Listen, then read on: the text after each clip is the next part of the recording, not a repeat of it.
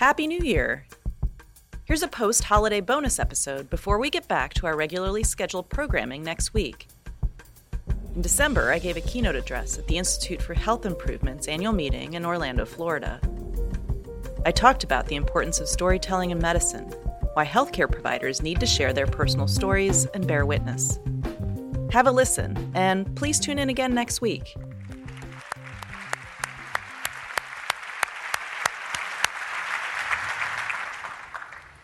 The year was 1958. A 14-year-old boy prepared to leave home for the first time. He was the fifth and youngest child of sugarcane and rice farmers in a rural village in Tamil Nadu in southern India. While his brothers went no further than the fifth grade, skipping school to play or nap, this boy spent all his time studying, by kerosene lamp at night, dreaming of a different life.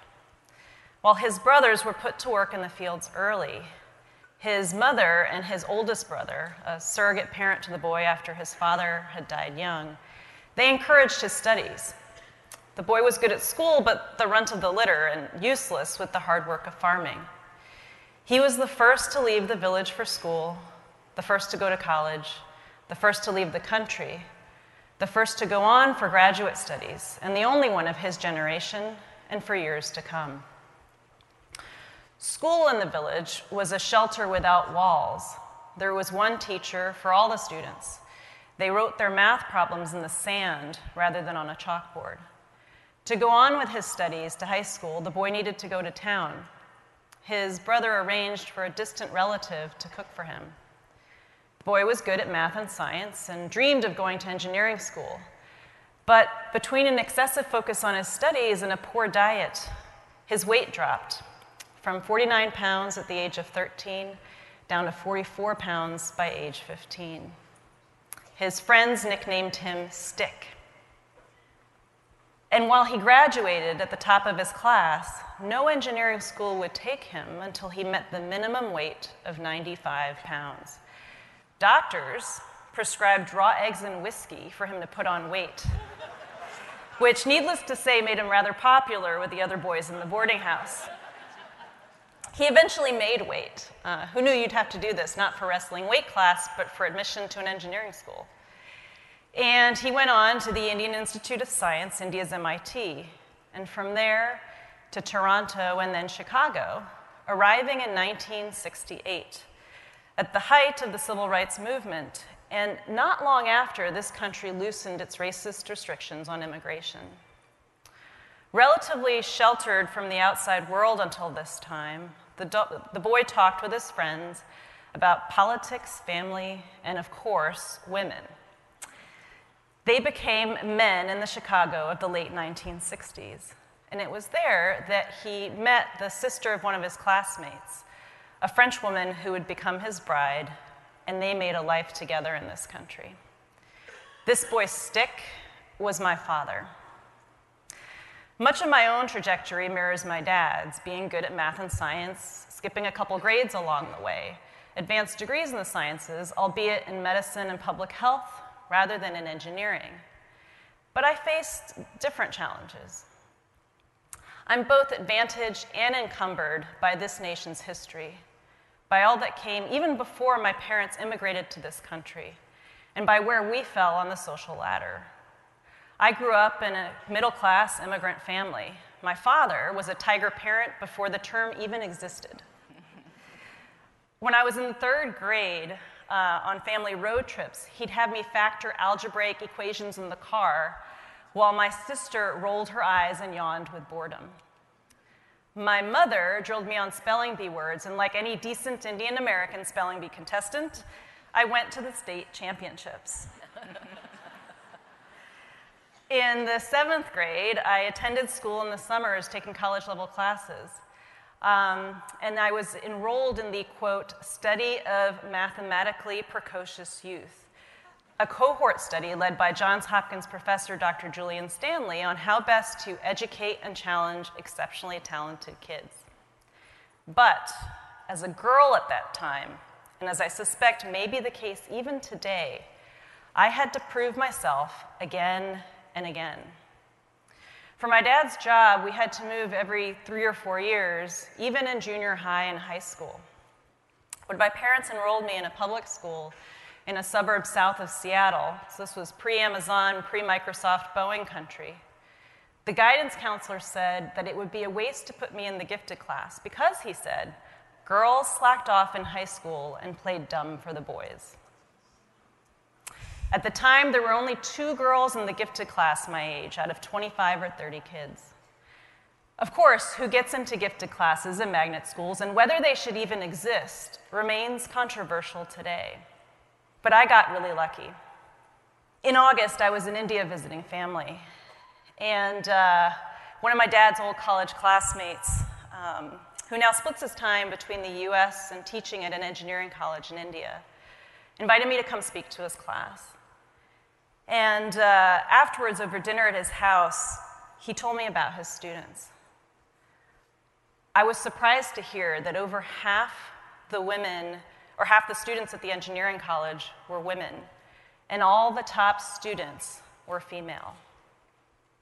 And yet, he said, engineering was a, quote, MRS degree. So in other words, Indian parents weren't sending their daughters to engineering school to become full-time engineers themselves. They were sending them there to find good husbands. The first priority after finishing their studies was to get married, settle down, and have kids. And that's today. I know if I'd been born in Perumapalayam, the rural village where my dad's from, in the 1940s, I probably wouldn't have gone to college. A generation later, I might have gone to college, but not medical school, and I might still be living in the village now. I know all too well that, quote, success in life isn't just about hard work and personal decisions. I know I got very lucky, and it's why I feel a tremendous debt, not guilt, but a duty to give back, to contribute somehow. And it's why I've spent much of the last 20 years of my career working in global health and more recently caring for patients on Indian reservations. The stories we tell about ourselves are incredibly powerful. They tell us who we are, what we value, what our place is in the world, and how we can change it. Over the course of my career as a doctor, whether working in sub-Saharan Africa, on AIDS units in Baltimore and New York City, or on Indian reservations, I've learned that those stories are also some of the strongest predictors of our health. I pivoted to medical journalism, a mix of writing, TV, film, and podcasting, to help others see and understand the stories I was witnessing. This might seem like a trivial fact, but do you know how the Navajo introduce themselves?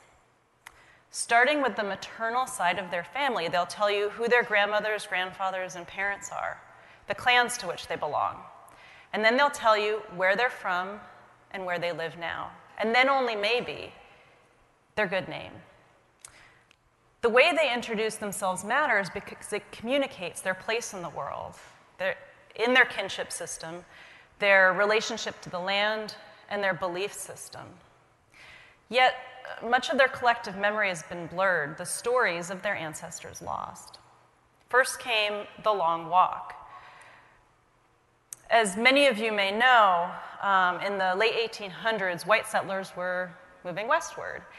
They had their eyes set on valuable grazing land, gold and silver, and other valuable natural resources, which are still coveted by many today. To make way for white settlers, indigenous people were displaced. In the case of the Navajo, the army burned their homes and fields, shot their livestock, and poisoned their water, destroying their way of life and starving them into submission. Then the survivors, some 9,000 Navajo, were forcibly marched at gunpoint 400 miles to a place called Bosque Redondo in New Mexico. Bosque Redondo was an internment camp. Over the course of 4 years, another 2,400 Navajo died on the Long Walk and at Bosque Redondo from exposure to the elements, hunger, dysentery, pneumonia, tuberculosis, and smallpox. Most of my Navajo patients can trace their family histories back a few generations, but those stories faded out with the Long Walk. The memories of that time were just too painful. We don't talk about such things, many will tell you. And those stories again blur during the boarding school years, a century peaking in the 1970s, when many Native American kids were taken from their families to be assimilated into mainstream white America. Our histories may burden us, but they also ground us. There's a professor of psychology by the name of Chris Lalonde who studies the relationship between personal narratives, persistence of Native language and culture, and the risk of suicide among First Nations peoples in Canada. As many of you may know, Indigenous people, Native Americans and Alaska Natives, First Nations peoples in Canada, Aboriginal Australians, and the Maori of New Zealand have some of the highest rates of suicide in the world. But that doesn't mean that every single Indigenous person is at high risk of suicide. Chris's research has found that cultural strength and continuity are some of the strongest protective factors against suicide among First Nations peoples. As Chris told me, we use our sense of selfhood to propel us into the future.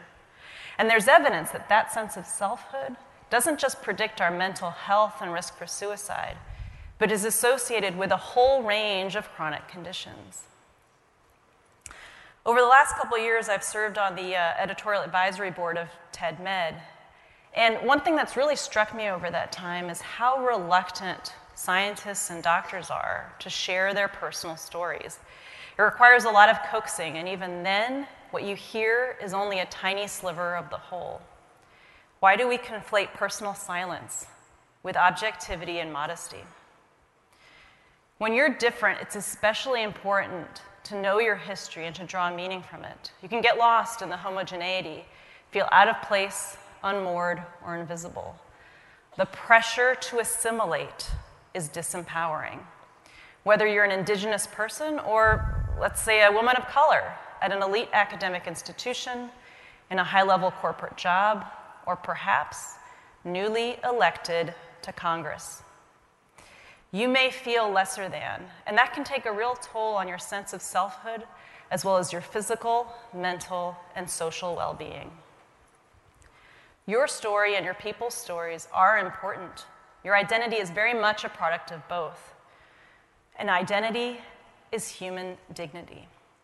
So own your story and ask your patients to share their stories with you. Thank you.